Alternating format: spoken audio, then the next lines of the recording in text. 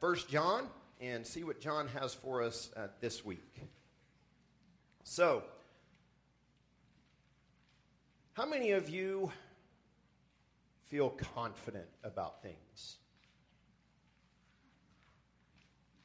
That's really the trick in life, isn't it? I mean, finding confidence to be able to say, okay, we can do this. You know, most of the time we start things, we're like, I don't know how it's going to work, but we'll try.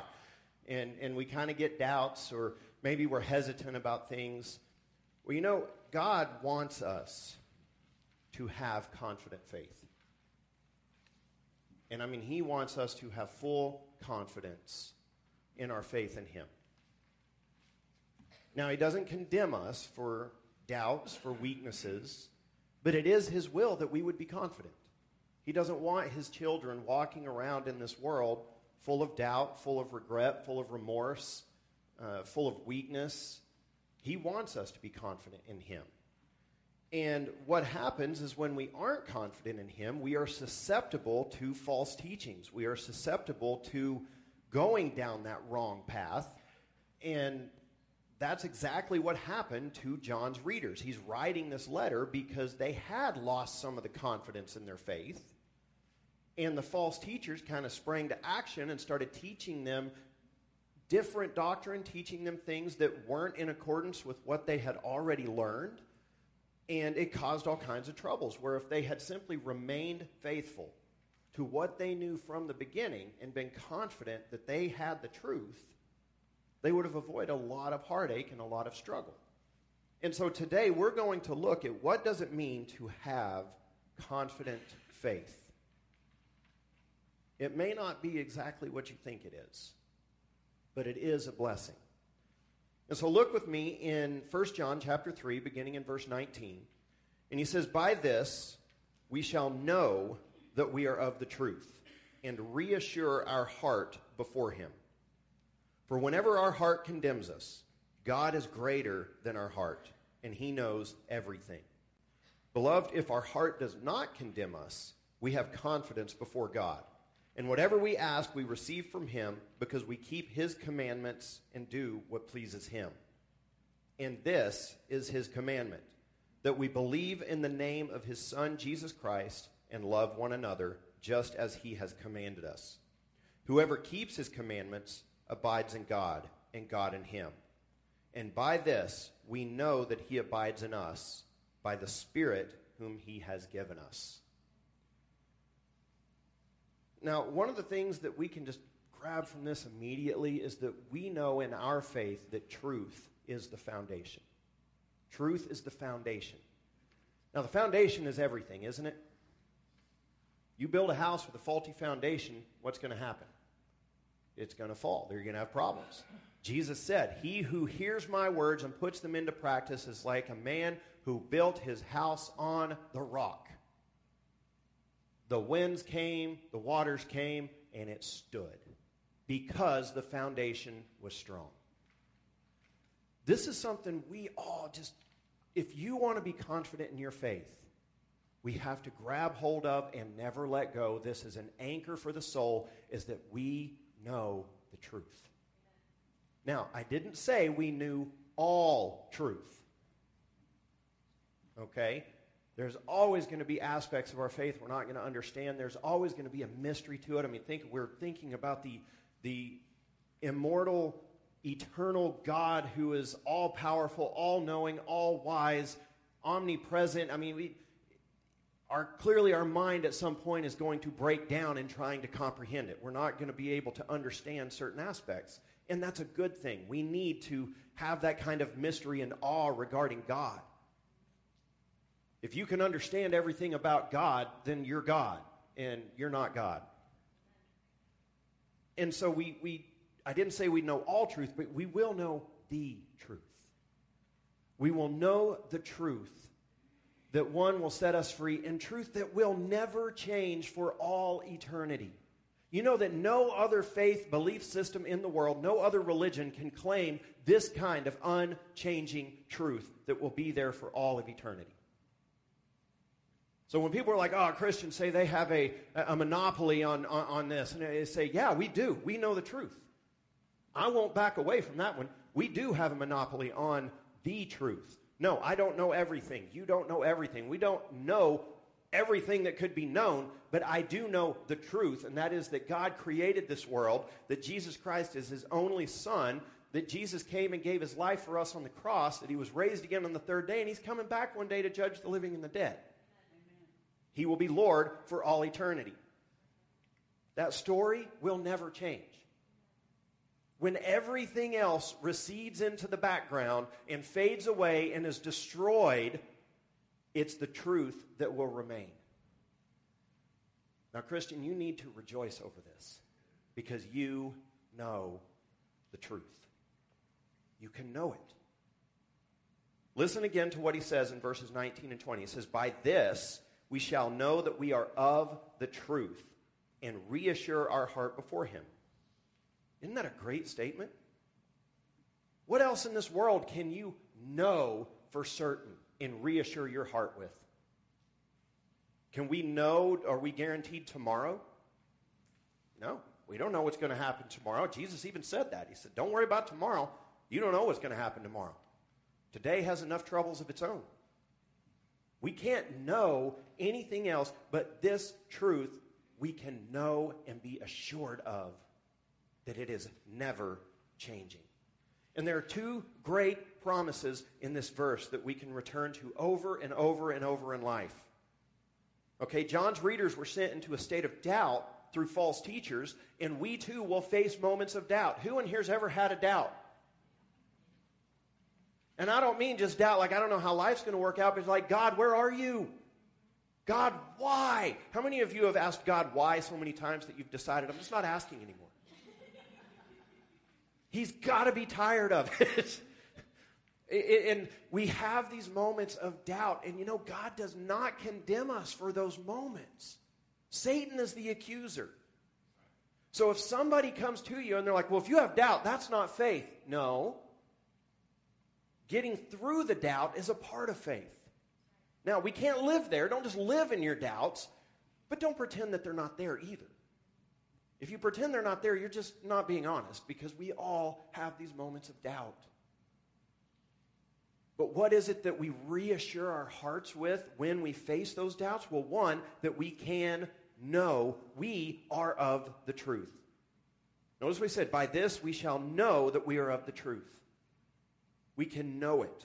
We can understand it, we can perceive it, we can recognize it, and we can live within it. We can know that we are a part of the truth that is the foundation of the world, of the new world, of heaven and of earth. We can know that it is solid and it is unchanging.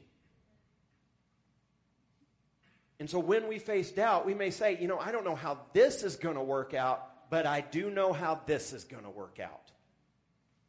And I don't draw my hope from what's going to happen tomorrow. I'm going to draw my hope from what's going to be true for all eternity. Forever. We can know that we are of the truth. What else in the world can we know with that absolute certainty? Nothing. We literally cannot know anything else with that kind of certainty. But the truth that is from God and that is God will last for all eternity. It will stand every test that is thrown at it. It will withstand every storm that comes. It will withstand every doubt that you have if we will just use it as an anchor for the soul. And he says we can know that we are of the truth, and he says, and reassure our heart before him. We can reassure our heart before God. Have you ever needed reassurance? You ever felt bad? You know, you're just like, I don't know. And somebody comes along and they're like, no, you got this. Come on. You can do this. You're like, I don't know. And then they're like, no, you can. And they reassure you and they build you up. And suddenly you find some new courage, some new strength, some new confidence. And you go in and it works out. And you look back and you go to that person and you're like, thank you for the encouragement. I was feeling down and you spoke something into me that lifted me up and enabled me to push through. Notice what he says here. He says, we can reassure our own heart. Isn't that an amazing promise? We can reassure our own hearts before God. That's an awesome sound. We can reassure our own hearts before God. So when we start to feel doubt, when the world seems to get dark, when all of this starts to happen, we can go before God and say, God, I know you're true. I know you're good. I know you are powerful. I know these things about you. And while I don't understand this, I can know who you are, and that's where I'm going to rest. Heart, as the psalm says, why, O heart, are you weak within me? Why? We serve a great God, and we don't have to faint in fear. When we doubt the foundation, that's when we slip. When we start looking for something else other than the foundation we've been given, that's when we fall. The foundation will never give away. And so, this is the grace that God has given us. See, God knows we're weak. He knows we're going to be prone to wander. What's the old hymn? Prone to wander, Lord, I feel it. He knows that that's who we are. But he also knows that he has given us an anchor, that he has given us a foundation that is immovable. And he's saying, if you will just return to that over and over, just keep going to that well, you will never run out of what you need. You will never run out. The song you heard on the video was one of the kind of the theme songs for the camp that we had. And the lyrics in it say, it's from the perspective of the youth, but it says, me and my best friends are sick of pretending. We want the truth. And the whole thing talks about, not being, or people being so influenced by like social media and the next high. And they say, the high never lasts. Who in here has learned that? The high never lasts. No matter what it is, it could be the greatest day of your life, right? Sun still sets. Still comes up the next day, and it doesn't last. But this, the gospel, the foundation of Jesus Christ, it lasts. God said, I will never leave you nor forsake you. You have an assurance with him that will carry you through everything in life. And so God knows our hearts and our flesh are weak, and you know what? He saved us anyway.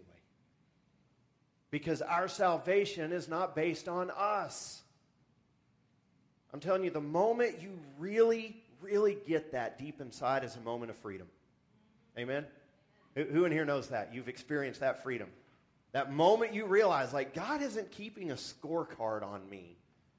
And it's not waiting to see if I get to heaven, to see if I did more good than bad. When you really grasp that salvation is about what Jesus did for you, and you aren't adding to perfection.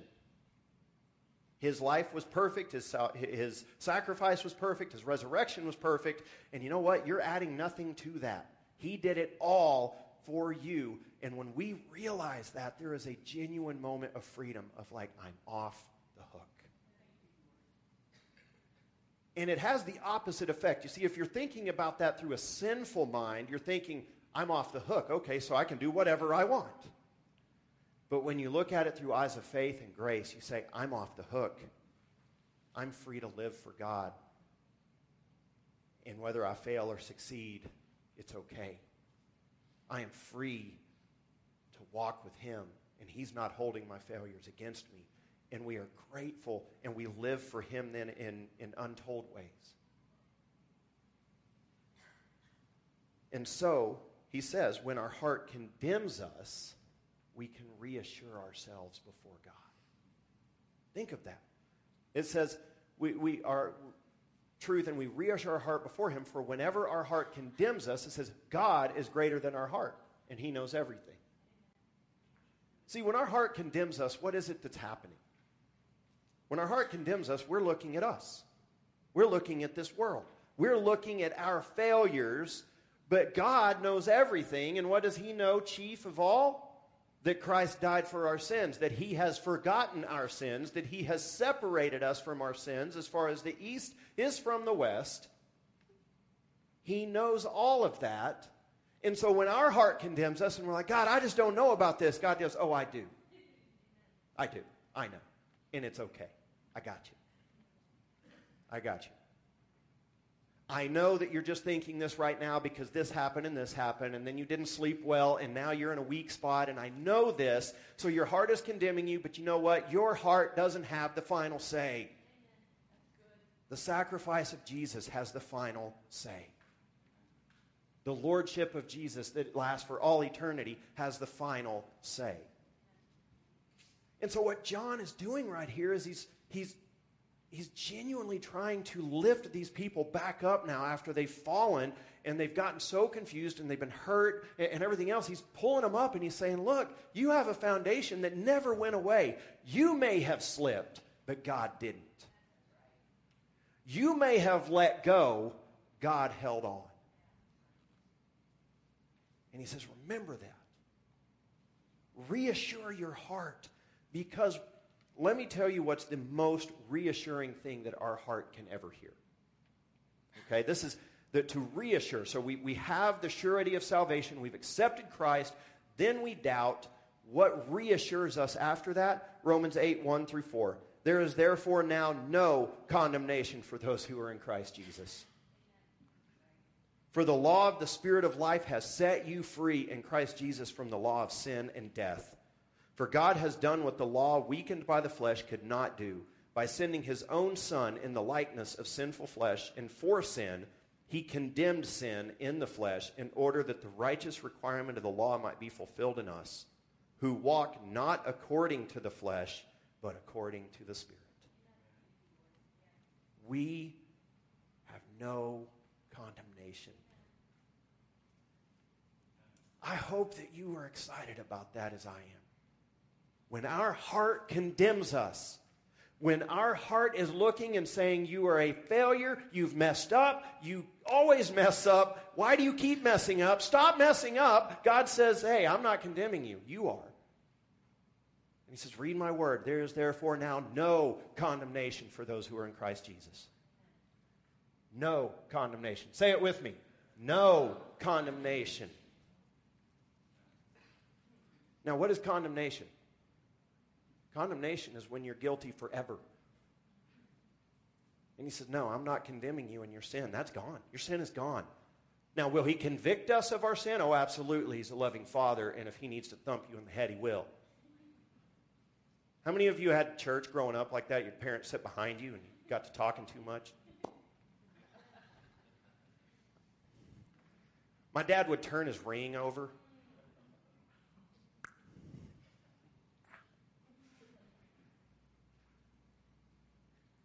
Yeah, he'll convict us of our sin, but that does not mean he condemns us for our sin. He convicts us because he doesn't condemn us, because he's pulling us out of it, because he is sanctifying us and making us more like him. But we are not condemned. And when we understand that our salvation is not about us, but about what Jesus did for us, and that we are not condemned, even though our own heart condemns us, we are not condemned by God because we are in Christ Jesus. We can have confidence in Christ. And I mean confidence. Okay? What is confidence? Well, in this sense, it can also mean boldness. What is boldness? Well, listen again here in verse 21 and 22. He says, Beloved, if our heart does not condemn us, we have confidence before God. And whatever we ask, we receive from him because we keep his commandments and do what pleases him. So if we know we are forgiven, accepted, and serving the great King, then we will be bold in our request within that service. Within that life he has given us, we will want to live every bit of it that we can, and we'll be bold saying, God, I want more. Everybody in Scripture has done this in some way. If you really pay attention to people who walk closely with God, they are always saying, I want more. Give me more. You have Moses saying, God, I want to see you. And he goes, hey, you can't. You'll die. And what is Moses? He's like, oh, okay, you're right, God. I should stop asking. What did he do? He said, I don't care. I want to see you. God's like, you'll die, Moses. He's like, I don't care. I want to see you. Now, how different would our life be if those were the arguments we were having with God rather than condemning ourselves and arguing with God about whether or not we're worthy? Moses knew he wasn't worthy, but he didn't care. He knew he was accepted, and he got bold in the presence of God. Now, was this arrogance? No. We're going to talk about the difference in a moment. But he was bold, and finally God said, okay, I'll tell you what. I'll put you in the cleft of the rock. I'll pass by, and you can see what's left. He said, fair enough. Did it. He's glowing after that. You see, we can be bold with God because we understand we're not condemned. Because we are accepted. Because we are building our lives and anchored to the truth in such a way that we know it's not leaving, so we can be bold within that I want more. You see, as we serve the kingdom, we become people of the kingdom, and our desires change, our prayers change. Our prayers, our desires, our lives will come more and more into alignment with the desires of God. And the more we come into alignment with the desires of God, the bolder we're going to get about wanting more of God. And we will get bolder and bolder. We'll pray not just for his will, but we'll pray that we can overcome mountains, that we can tear down strongholds, that we can see God glorified in amazing ways. And our lives will back it up. The caution here, and this is always a caution, when we start talking about confidence and boldness before God, we as sinful people, for some reason, maybe it's just me, and so I'm preaching to myself right now, but we kind of turn it into entitlement and arrogance. God, you said, like we're telling God what to do, and it's a good thing there's no condemnation for those in Christ Jesus at that moment because we kind of forget our place. So the caution here is that we don't see God as a means to an end, but as the end himself. We seek God, not just the benefits of God, not just the power of God. We seek God, and what did Jesus say? Seek first the kingdom of heaven and his righteousness, and all these other things will be added to you. We get that out of order a lot of times. We want to seek the things and say, God, you said you would provide. You said, and he's like, I read what I said. I said, seek first the kingdom of heaven. Seek first God and his righteousness. Then this will work out. And so the author of Hebrews kind of tells us the exact same thing, but there's a little bit different twist on this. He says, let us then with confidence, that same word confidence, meaning boldness, draw near to the throne of grace that we may receive mercy and find grace to help in time of need. That sure doesn't sound like health and wealth to me, and arrogance of demanding God, give me what I want. What does he say? He says, find grace and help for time of need. Which means our posture before God is one of utter and complete dependence all the time. Our boldness, our confidence is in that our God loves us and is going to provide what we need, not to go get what we want. And there's a huge difference in this. You see, I want us to think about this verse a little differently. Confidence before God is not entitlement or arrogance. Boldness before God is not entitlement or arrogance. It is not demanding our own way. In fact, we're supposed to love God, and love, we learn in 1 Corinthians 13, does not demand its own way. So we have to think about what John and the author of Hebrews are saying when they talk about having confidence before God. And as I said, this confidence is also known as boldness. And you know who is genuinely bold? A child. Aren't they? A child that desperately wants their parent is about as bold a human being as you're going to get. Right? Because they're not going to stop till they get them. And I will never forget a worship leader one time. He was new to the church. So he's new. And he's leading worship for literally maybe the third or fourth time. I mean, it's very early in his time at this church. And they're in a new church or in a new place, and he had several children. And so one of his children escaped from the nursery.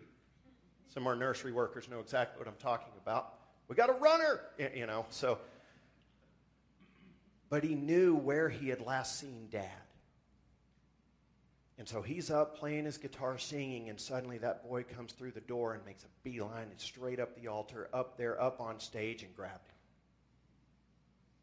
That's boldness. He didn't care what anybody else said. He didn't care what anybody else was doing. He didn't care what his dad was doing. He just knew, I'm safe with Dad. And that's where I want to be. I don't know these people. I don't know this place. I don't know what's going on. But I know it's okay if I get to him. And he wasn't going to let anything stop him. And I remember in that moment, he ran up and grabbed him, and I see the nursery workers come in, and they're like, oh no, our worst nightmare has come true. The children have invaded worship, and they're on the stage, And the worship leader just reached down and picked him up, stopped playing guitar, kept singing, and just had him there. And then after it was finished, he had the greatest rescue of a worship leader in history. He's like, this is what Abba Father means. This is what we do in worship when we're holding our hands up. We're saying, Abba Father, God, Daddy, take me. I want you. Friends, that is the boldness and the confidence that we should have before God. Not arrogance to get stuff or to be focused on this world, but to be saying, this is my God who loves me, who created me, and I'm not stopping until I am with him. That's boldness. And that is a prayer that God will never turn away. That is something that God will honor every time we come to him. That's the boldness we're supposed to have and the confidence. That when our heart condemns us, when we start thinking about everything that's gone wrong and everything that's not happening and everything dreams that are slipping away or whatever, and the world is in such turmoil and chaos, and we just start to feel overwhelmed, and then the accuser comes in and says, and you know what? You're no better. And we start to condemn ourselves, and our heart starts to condemn us, that we just say, Abba, Father, and we just go to our God who loves us and say, you know what? I don't know what's going on. My heart's condemning me, but I know you sent your son to die for me, and I am banking on that. And John says we can reassure our hearts in this. And then he says what? He says, and if our hearts don't condemn us, we have this confidence. You see, if we are ashamed of who we are, and our hearts condemn us, then we're not going to just boldly enter the throne room. We're going to be sheepishly entering the throne room. In fact, we may not enter the throne room because we think, well, I've blown it. And so what John is telling us is that, look, when we don't want to enter the throne room because we're afraid we've blown it, he says, reassure your heart. There's no condemnation for you. Reassure your heart. Jesus died for you. You belong in there. Go in there and get what you need from God. Because he says if our hearts don't condemn us and we boldly go before God, he says we get what we ask. Now, what is it we're asking? If we've become like a small child, we're just asking for Dad. We're just asking for the Father to love us and to reassure us and to help us through. And he says, oh yeah, we'll get whatever we ask for. See, that is the difference in entering the throne room confidently and boldly or entering it arrogantly. Entering it arrogantly is, I'm coming to get stuff from you. Entering confidently and boldly is, I'm coming because I need you. Which one do we do? See, this is where we can have such confidence in Christ about our faith. But our faith has to be pointed in the right direction. And this is honestly what we're going to get into when we do our Galatians study, is I fear that it's worse in our world right now and in our churches than we understand, that we have started to believe a false gospel. And Paul says, if I or an angel of heaven or anyone preaches you another gospel, let him be accursed. And if we have made the gospel about self-improvement, about quality of life improvement in this world, then it is a false gospel, and we are bringing curses on ourselves by following it. we have to focus on the truth. We have to focus on what God has genuinely done. What is the point of our faith? Jesus did not die on the cross so that we can get the job that we want. Jesus died on the cross so that we who were dead in sins can be made alive and live forever with him in eternity. That is the core of our faith, and it will never change. But if we turn it into something else, all we are doing is bringing a curse on ourselves. And we won't be able to reassure our hearts before him. If we are believing a false gospel, then we won't be able to reassure our hearts before him. And you know how I know this is happening in our country? Look at the anxiety rates in our world, even within the church. What is anxiety except for not being able to reassure your own heart and say, everything's okay. I'm going to be okay. You know what? If we've set our faith on the things of this world, I can't say it's going to be okay. I can't. I don't know what's going to happen tomorrow.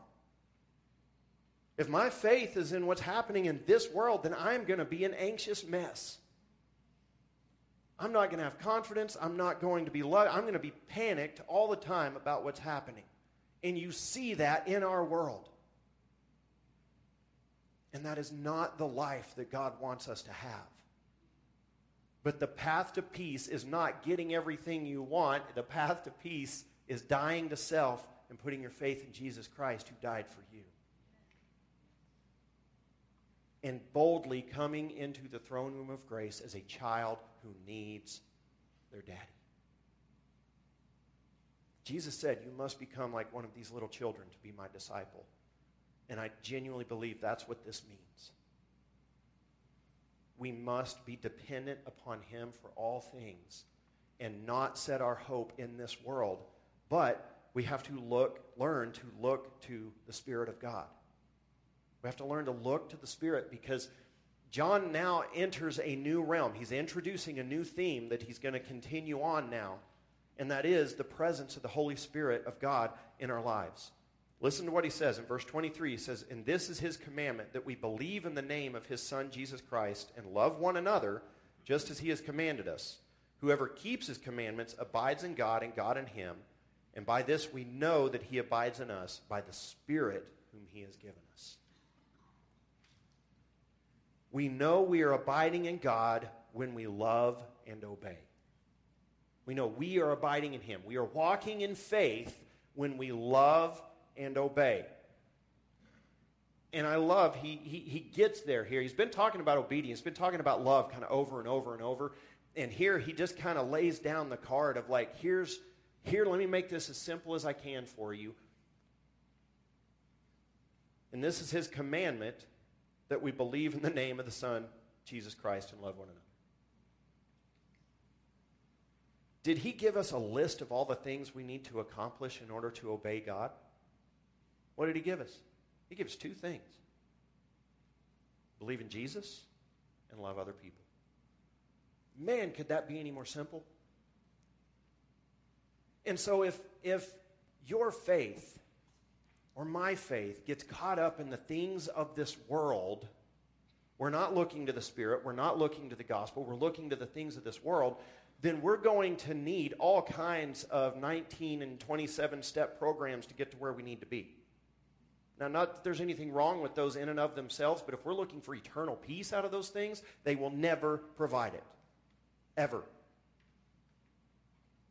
If we're looking for this life to be devoid of struggle, it's not going to happen. Jesus said, in this life you will have trouble. It's going to happen. So we have to find a place where our hope is secure, and that is in the unchanging nature of God and what he has done in the gospel of Jesus Christ for us.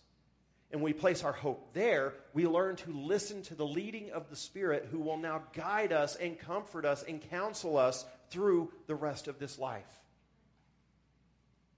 So he says, we know we're walking in faith when we love and obey. We know God is with us by the Spirit he has given us. We know God is with us because we have his Holy Spirit. Listen, the Spirit is absolutely the difference maker for a Christian. It is not your intellect. It is not your church. It is not your family. It is not your own willpower. It is not your own desire. It is the presence of the Holy Spirit. The only thing that differentiates at its core between an unbeliever and a believer, one who was born again and one who was not, is the fact that the Holy Spirit is present. That's it. Now, it's the greatest difference that could ever be. Because as the third person of the Godhead, God himself has set up residence within you. You yourself become a temple of the Holy Spirit.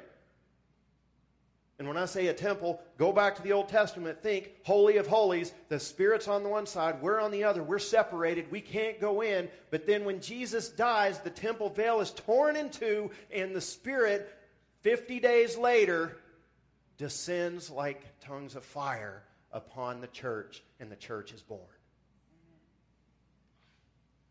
And every person, when we are born again, receives the Holy Spirit. Don't let somebody tell you that there's some kind of second, you can get saved but not receive the Spirit. That is not true. And I can tell you it's not true from right here, Ephesians 1:13 and 14. It says, "In him you also, when you heard the word of truth, the gospel of salvation, and believed in him, were sealed with the promised Holy Spirit." So if somebody says you can get saved and not receive the Holy Spirit, they need to take it up with Paul in Ephesians. Because he says the moment you believed, when you heard the gospel of your salvation and you believed it, you were sealed with the promised Holy Spirit. Sealed. Who is the guarantee of our inheritance until we acquire possession of it, to the praise of his glory. The guarantee of our inheritance. The guarantee. There's that word again of something we can know that is solid, that is rock solid, that cannot be moved. He says you know it because you've received the Holy Spirit of God, and that will not change. God himself in his Spirit, the third person of the Godhead, has come to live inside of you. That's how God knows the difference between those who are literally of him and those who are not, because his mark, his presence is with his people. And he says this is how we know God abides in us. We know we're abiding in God by our behavior, by our love and our faith in Jesus. That's how we know we're walking with God, is because this happens. But we know God abides in us because of the Spirit he's given us. Now, I keep emphasizing that because somewhere in the mix of all that, our heart condemns us. We lose sight of things. And we start to doubt it. And then we're like, God, are you even there? And he says, oh yeah, I'm here. I live inside of you. I've been with you the whole time. And your actions may have started. You're not abiding so much right now. You're in the flesh. You're rebelling. But I am still with you. And so, he tells us that we were sealed. Like the seal was this is it. This is the guarantee this is going to happen. And so there's an order here that's important when it comes to reassuring our heart. Okay, and it goes like this. Believe and receive the Spirit. Our faith must be in Jesus and Jesus alone. He alone is Lord. There's one God. We cannot get that twisted. We must put our faith in Jesus alone. Learn the truth of the new life. We have to. I mean, that's what we have up here. Where is it? Become a student of Scripture and prayer. We have to learn the truth of the new life. We have to learn what God has done for us. 3, then obey the commands of God. What is the command? Faith in Jesus and love for each other. Don't overcomplicate it. And then, number 4, as you do that, number 4, see the power of God active in your life. And you know how you see it most of the time? Because you continue to obey, you continue to walk, you continue to do these things, and then God says, hey, stop for a moment. You stop, and he says, look back. And you look back, and you go, oh, wow, look at everything God did. Look at all that. And it is. It's like looking back, and suddenly it comes into view. And you're like, wow. And so when our heart condemns us, instead of saying, God, I need to know how all of this is going to work out, what do? We look back and say, wow, look at how God has worked everything out. Pretty sure he's going to do it again. Pretty sure if he's gotten all of this right, and not just our life, but looking at the cross, looking at history, at how God has borne the church and everything he's done, and we say, wow, God hasn't lost yet, I'm pretty sure he can handle what's here. That's how we have confident faith. Is we trust God to handle everything. And we just walk with him in peace. Walk with him in faith and trust. Let's pray. Father God, we thank you so much for the time you've given us today. And God, I pray that you would just help us to be confident, God. To have that boldness, to enter into the throne room of grace. God, knowing that you will receive us, God. Not to go in to get something, but to go in to be with you. To know you and you alone. We would open our arms as a child running to a loving Father, knowing that you are the answer, that you are there, that you are the one that will make things right. And God, where our hearts do condemn us, God, where we need reassurance, God, we pray for your grace. God, that we would stop looking at ourselves or our situation. We would reassure our hearts in you by listening to your voice, by trusting in your love, by looking to you and you alone. Help us to be confident, God. It's in Jesus' holy name we pray.